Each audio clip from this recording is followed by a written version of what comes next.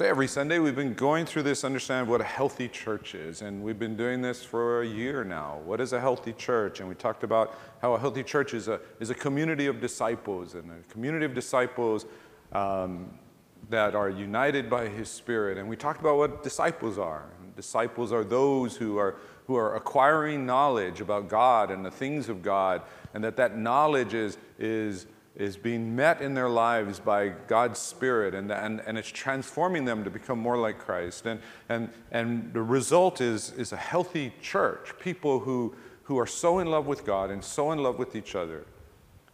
A group of people that come from all different backgrounds, not same age, not the same socioeconomic, not the same ethnicity, all different backgrounds.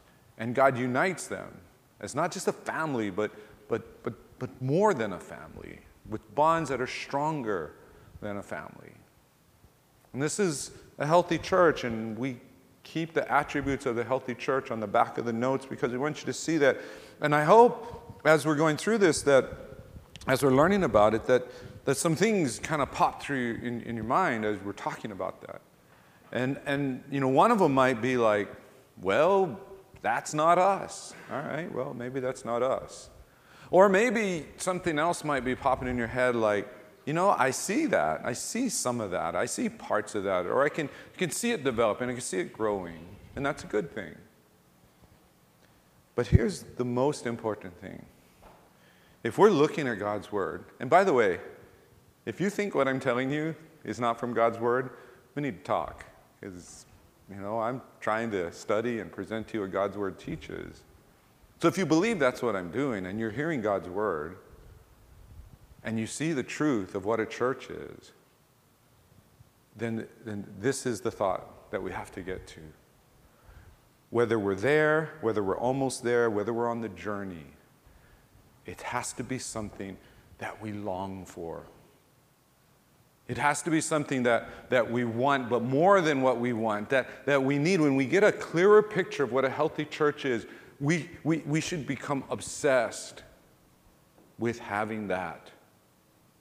Not because it's just for our own sake, although I think a healthy church makes life better, but it's for the sake of the kingdom. We should want it.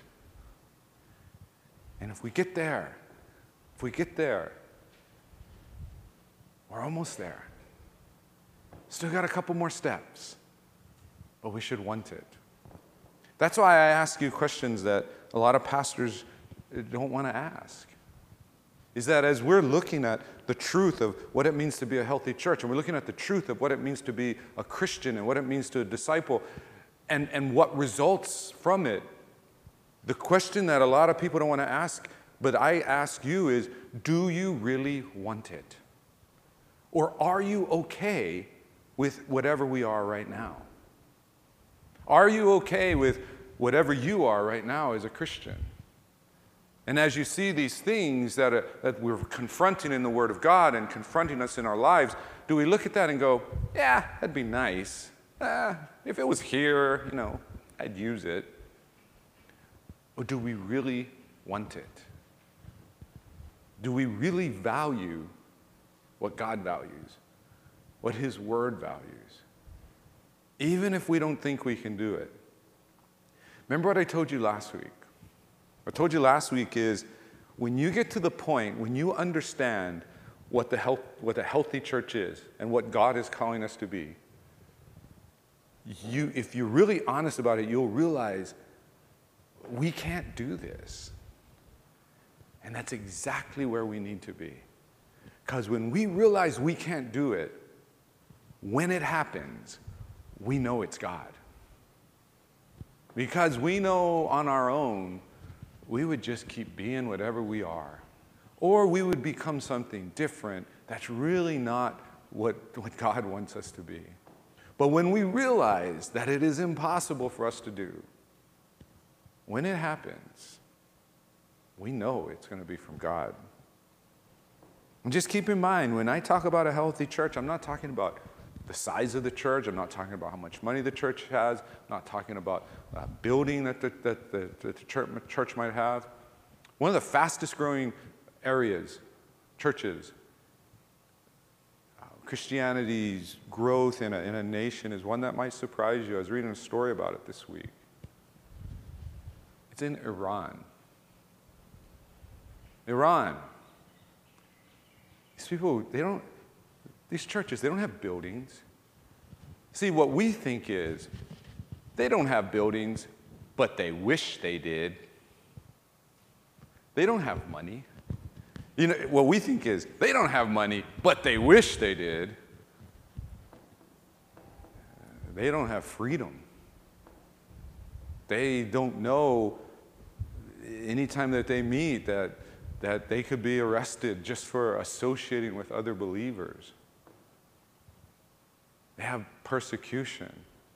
They could be imprisoned, they could be killed, they could be raped. And we have in our mind that we feel sorry for them. When in fact, I think they should feel sorry for us. Because we think sometimes what a healthy church is has to do with things that really have nothing to do with being a healthy church. We want to long for it.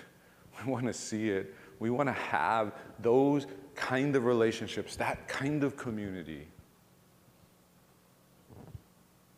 Well, we're going through 1 John, and John was writing this letter, you know, in the latter part of the first century, and he's writing to a church that is relatively healthy. They're only 2 or 3 generations from the first church, but they're having some problems, or at least they're being threatened and endangered. So we're going to begin chapter 2. Before I did, I wanted to show you this quote. There's this quote. I take very small doses of it regularly against depression and against indigestion, and with the most brilliant success. I don't want to ask you who said this first. I want to ask you, do we know what he's talking about?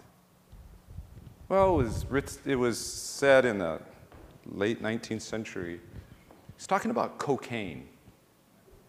There was a time when cocaine was thought to be like the miracle drug. You know, because it actually, you know, made you feel euphoric, you didn't have pain, et cetera, et cetera. So who said this? Well, I think we have a picture. You guys know who that is? Yeah, Sigmund Freud. Wasn't some crackhead, right? It wasn't somebody that was just, oh yeah, I'm trying to. No, supposedly very educated, knowledgeable guy. It's funny that sometimes we get into these situations because I'm pretty sure that if people kept taking cocaine, that they would start to see these effects, but if at the time they wouldn't have been able to necessarily connect the effects with the drug. And if that's the case, the effects would have just continued to spread. And nobody would have thought what the cause was. What is the problem? There's other things, by the way. You know, for a long time, cigarette smoking. You know, I'm pretty sure, I'm not sure I saw this, but I'm pretty sure I saw an old Superman movie and, you know, Superman smoking a cigarette. I'm not sure how he could run and all that. His respiration must have been hard. I've been watching old Mission Impossible, the TV series. There's so much cigarette smoking going on among the, you know, the supposed, you know, super spies that can run around and do all these things. Same kind of things with heroin, LSD. I remember this. I don't remember this. I was too young. I hope my parents didn't buy into this. But sometime in the early 70s, they thought if you made water radioactive, that it was good for you. So, again, some of you are having problems now. Go look back at what you drank 40, 50 years ago. We don't always know the cause. And then, you know, in more like everyday life, you might have heard this, or maybe you've thought this or said this. Where did all my money go? You guys ever thought that? Where did my paycheck go? You know? Or maybe more common, how did my clothes get so small? You know? How did I get so out of shape? Well, we ask these questions. Sometimes we know the answer, sometimes we don't. But we have these effects, and because we don't connect the effect to the cause, we never really deal with the problem. So if you suspect the dryer is shrinking your clothes, you just get another dryer.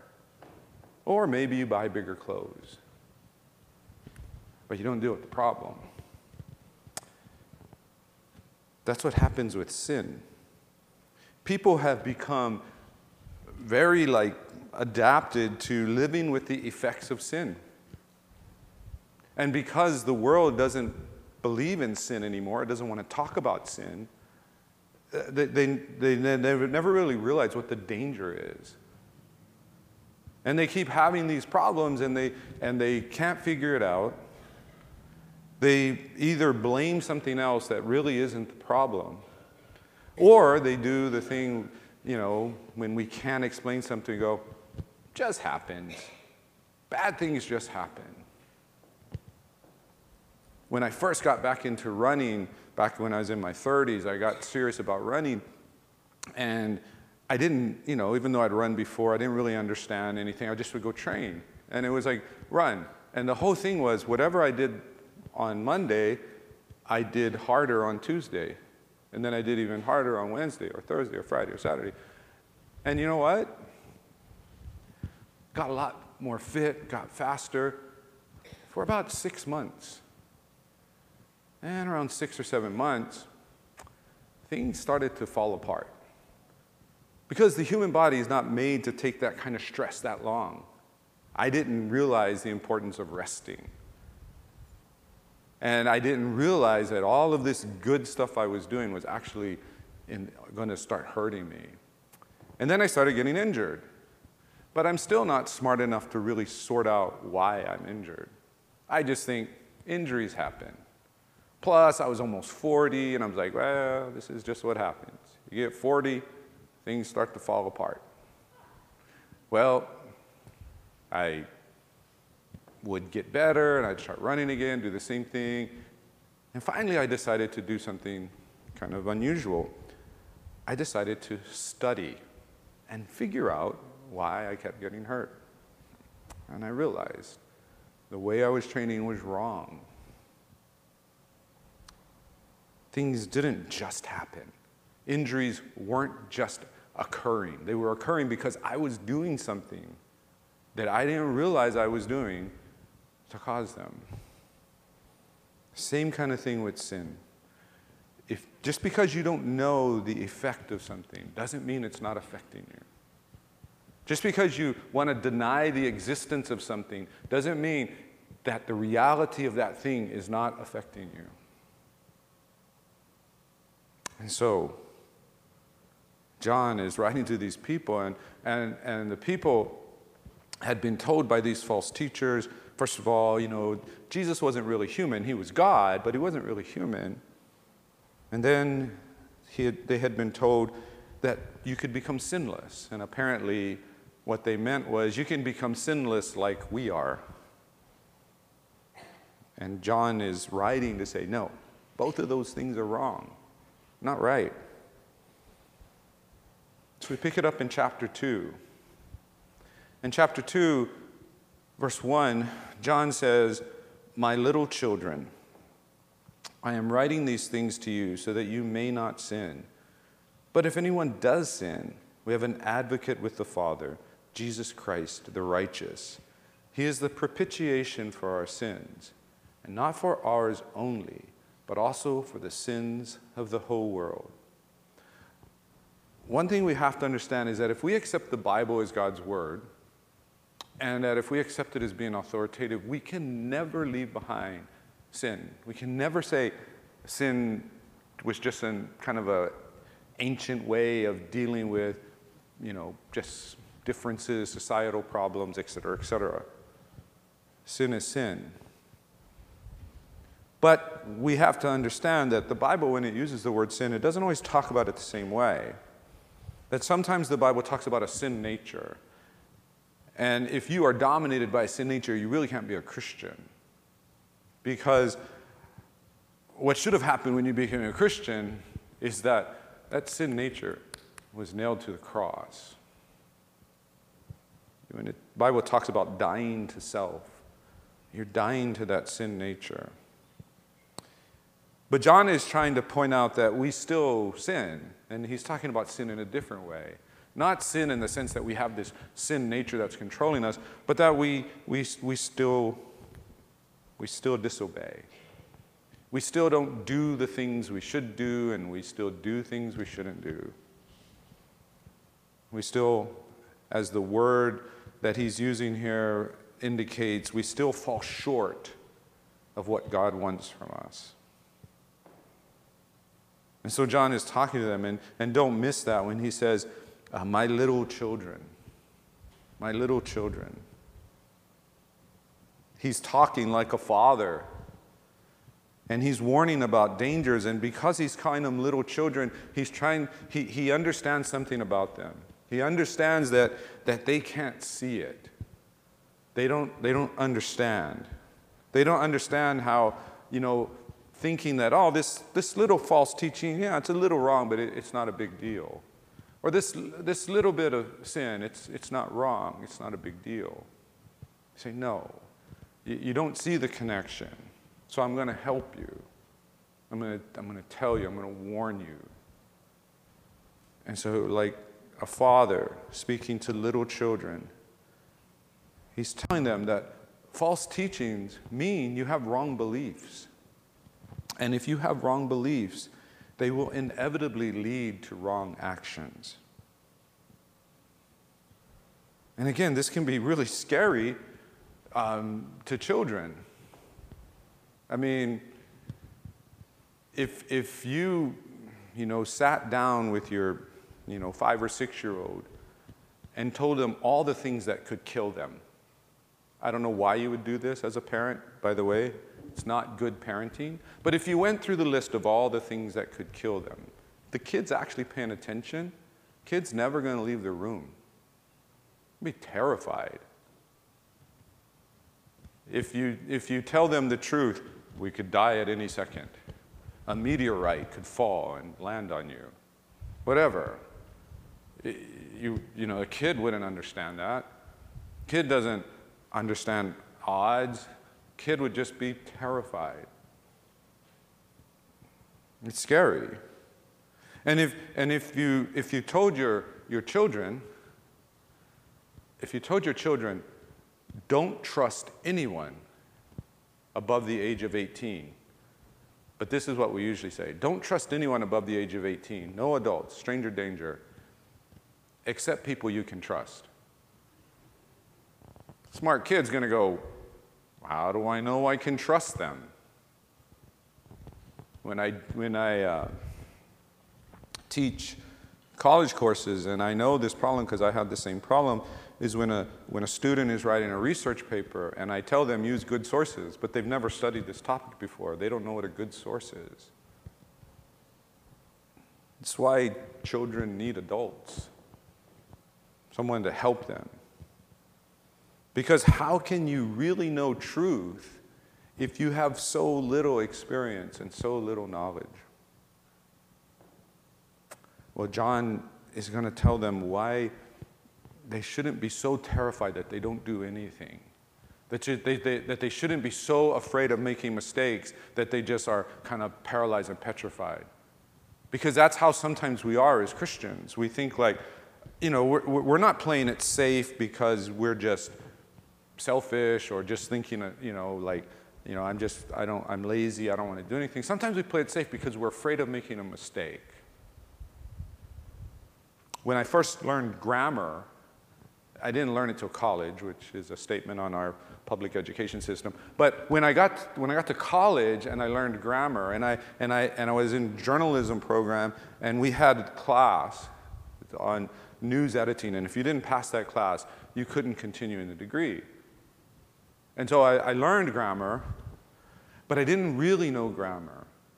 And so my approach to writing was, if I couldn't remember exactly the rule, I would just rewrite the sentence to avoid the rule, right? And of course, that's very limiting if you're trying to write.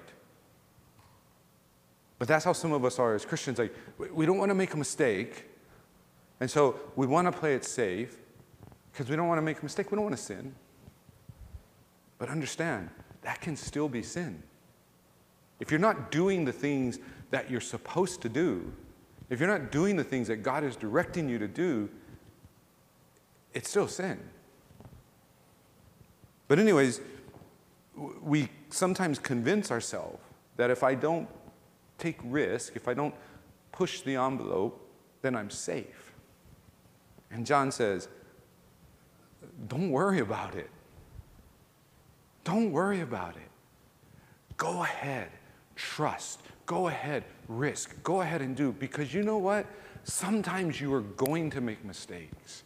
And sometimes in doing the right thing, you are going to sin. But if you confess your sin, God is faithful and just to forgive us our sins. The example I sometimes use is when I talk about this idea of God and how He's faithful and just to forgive us. It's an example like if you ever played sports, on a team sport, and you ever were like put in the game and you had that coach that if you made one mistake, coach pulled you out. Well, a lot of times when a coach does that, the players don't play well because they're afraid of making that one mistake. But the coach who says, look, I'm going to put you in the game. I trust you. I know you're going to do some things right, and I know you're going to do some things wrong, but you're staying in the game. As long as you keep playing, as long as you keep learning, as long as you keep growing, you're staying in the game. Different attitude now. That's God. That's what God says. It doesn't say make one mistake, I'm pulling you out of the game. It says, no, I'm faithful. I'm going to forgive you if you confess. We should be able to live and act with confidence. And what's great about this is what he says at the end of verse 1. He says, if you do sin, if you do make a mistake, we have an advocate. It's not just up to me. It is up to me. I do need to confess. But we have an advocate with the Father, Jesus Christ the righteous. And when we think about the word advocate, a lot of times people talk about a lawyer, an attorney, and there's some sense of it here. But I think what happens is then people just go off and create all kinds of scenes that I don't think are necessarily depicted here. Just understand it this way. I'm not going to give you a picture. I'm just going to tell you what I think it means.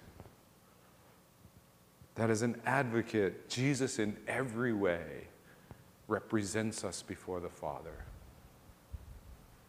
And that's great. You see, the reason God can look at you and see you as righteous is not because you're righteous, and you know that. And so then you go, well, is God blind? Can God not really see how ugly I am? Can He not see how self-centered I am? Can He not see how weak and frail I am? Can't God see that? Is He just pretending? Is He just patronizing me? And the answer is no, because for all of you who called upon the name of the Lord, who trusted in Jesus Christ and not in your own righteousness, the Bible tells us you have been given the righteousness of Christ. And the righteousness of Christ is never unrighteous. God looks at you and He sees you through the advocate, through Jesus Christ. If that doesn't do something for you, if that doesn't make you feel so blessed. I know we have the Governor George Ariyoshi Church working silently and effectively for the kingdom. You know, we don't say things in our church too much. We don't go amen. We don't say hallelujah too much. But inside your heart, I hope right now, even though your faces look like this, that you're going, hallelujah, Jesus, what he did for us and what he's constantly doing right now. Amen. Thank you. We got to know. We got to know. And we've been talking about the truth we live. It's not enough just to believe the right things. We have to live the truth we say we believe. And the way we live out this, the way we live out understanding that Jesus is our advocate, that Jesus, his righteousness is how Christ sees us, how God sees us, is that we want to be like Christ. What else would we want to be? What else?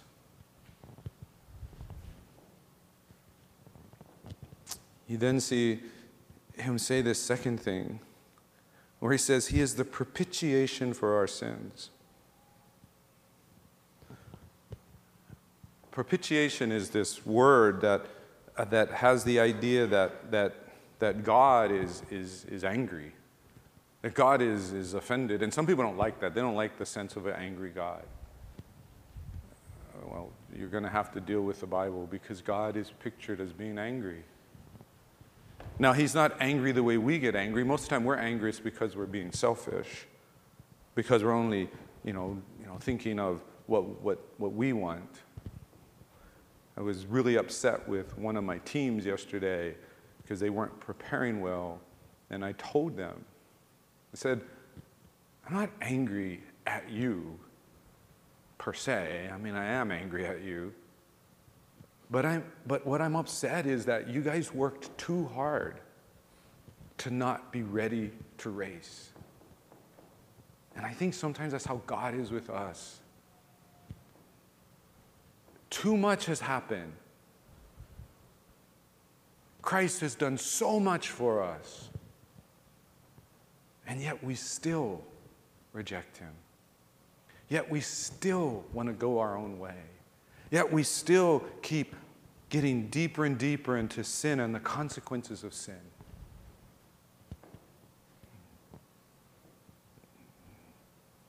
Jesus paid the penalty. That's the idea of propitiation, is that an angry God has to be appeased. And the appeasement was that the price had to be paid. And the price was paid. You see, we really never in this life can rightfully say we deserve anything good. And we say it all the time.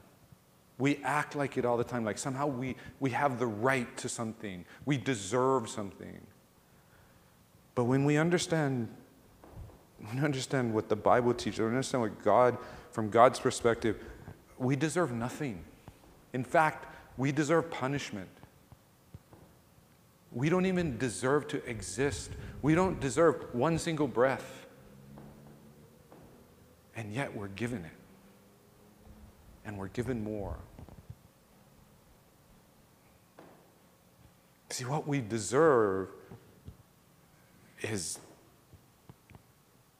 horrible. It's terrible. But what we receive, if we come to faith in Jesus Christ, it's all grace. It's grace upon grace.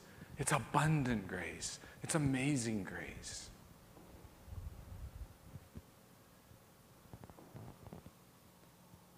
You see, when we get this, when this is our truth, when we understand the truth that Jesus paid the penalty we could not pay, that what we receive from Jesus is not just the penalty removed. You know, the picture sometimes of the courthouse, when people talk about, oh, Jesus, was there in the courthouse, God's the judge, the judge said, you're guilty, and Jesus said, I'll take the penalty. We like that story, and it's an okay story, except it's not complete. Because you know what happens afterwards? If we complete the story, this is what happens. God says, okay, penalty paid. Now everybody come to my house. You, criminal, you're now part of my family. We come home. Do we get that? Some of us would be so happy that, penalty's paid. Now I can just go off on my own. No, the judge says, come home with me.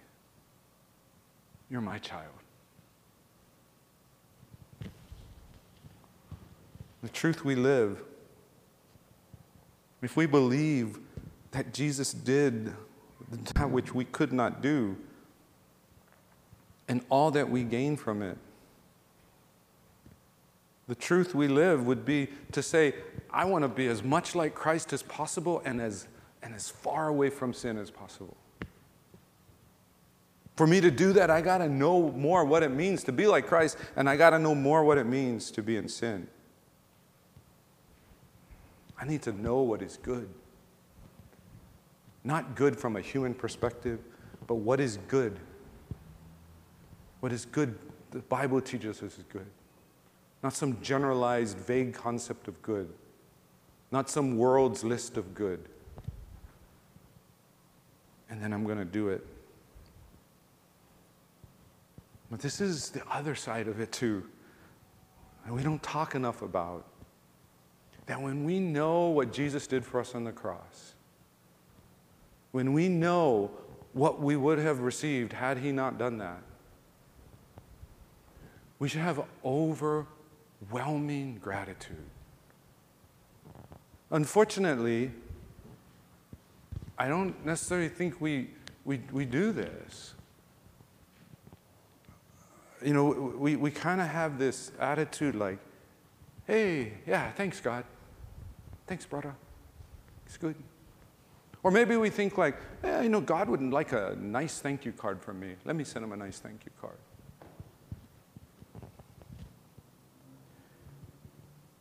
True gratitude.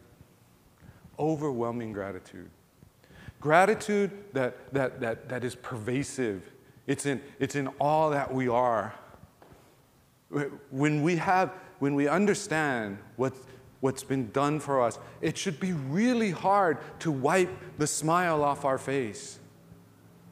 Because no matter what is coming our way, what we know is that Jesus Christ died on the cross for me. He provided new life. And I should be so full of joy, so full of gratitude. But sometimes we get this complacency, and we think it's cool to be cool. Oh, yeah, okay. It's new Christians, you want to get super excited about Jesus, dying for your sin. Oh, that's great. But, we've been around. We're good. We got it. True gratitude.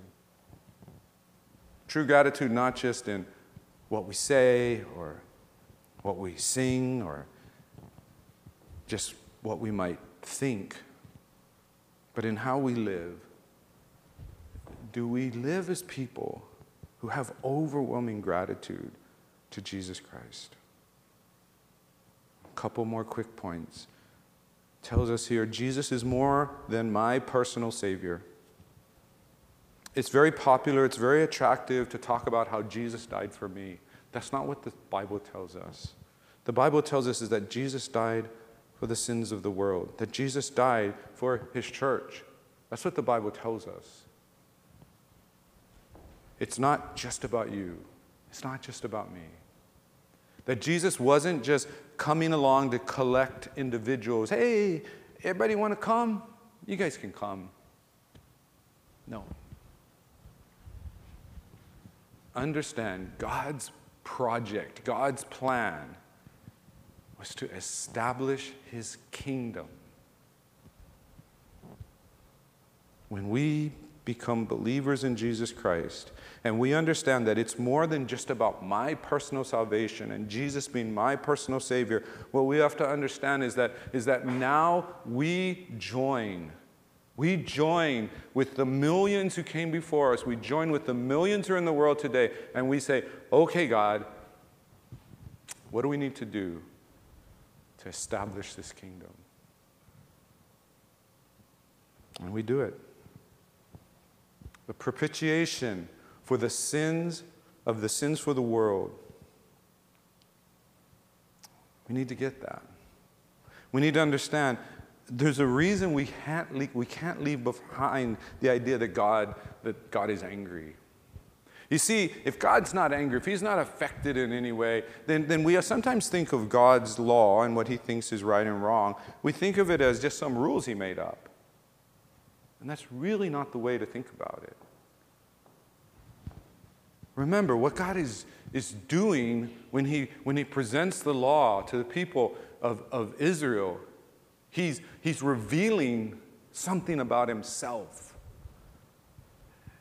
And to reject what he's revealing is not to simply reject his rules, but you're rejecting God personally. You're saying, I know better. I know better. I'm going to do it my way. A law is an expression of God's heart. And finally, if we believe Jesus is the propitiation for our sins, as we just looked at, if we believe that he's the propitiation for the sins of the world, as we just looked at, the question we have to ask ourselves is, how then shall we live? How should we live? If this is truth and you accept it as truth, how should you live? How should this change everything about who you are and what you think?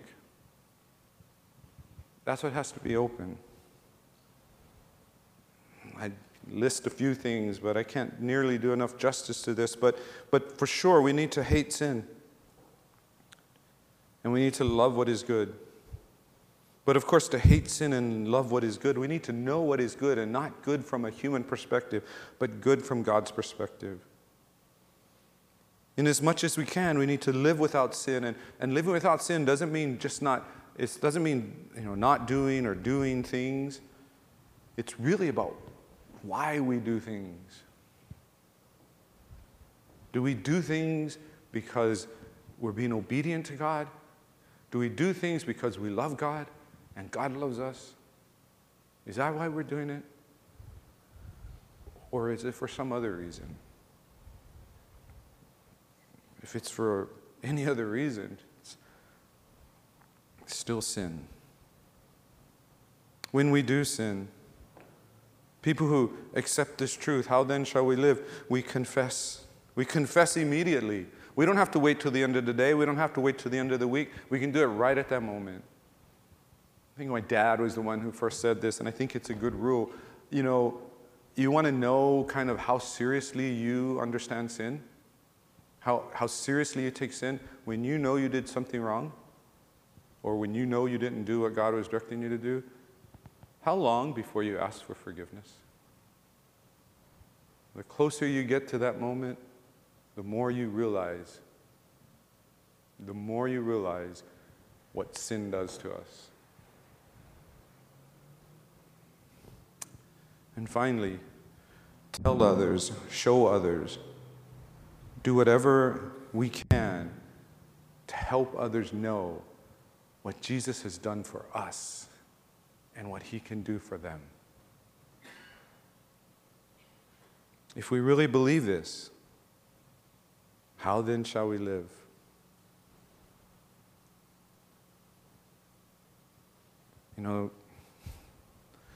Final little observation here is, a lot of people, maybe nobody here, but I'm sure you know people here. People. They just want to be saved from the penalty of sin. They don't want to be saved from the power of it. Because, sin's fun. Sin's good option, good alternative. I just want to be saved from the consequences, the penalty of it, but not the power.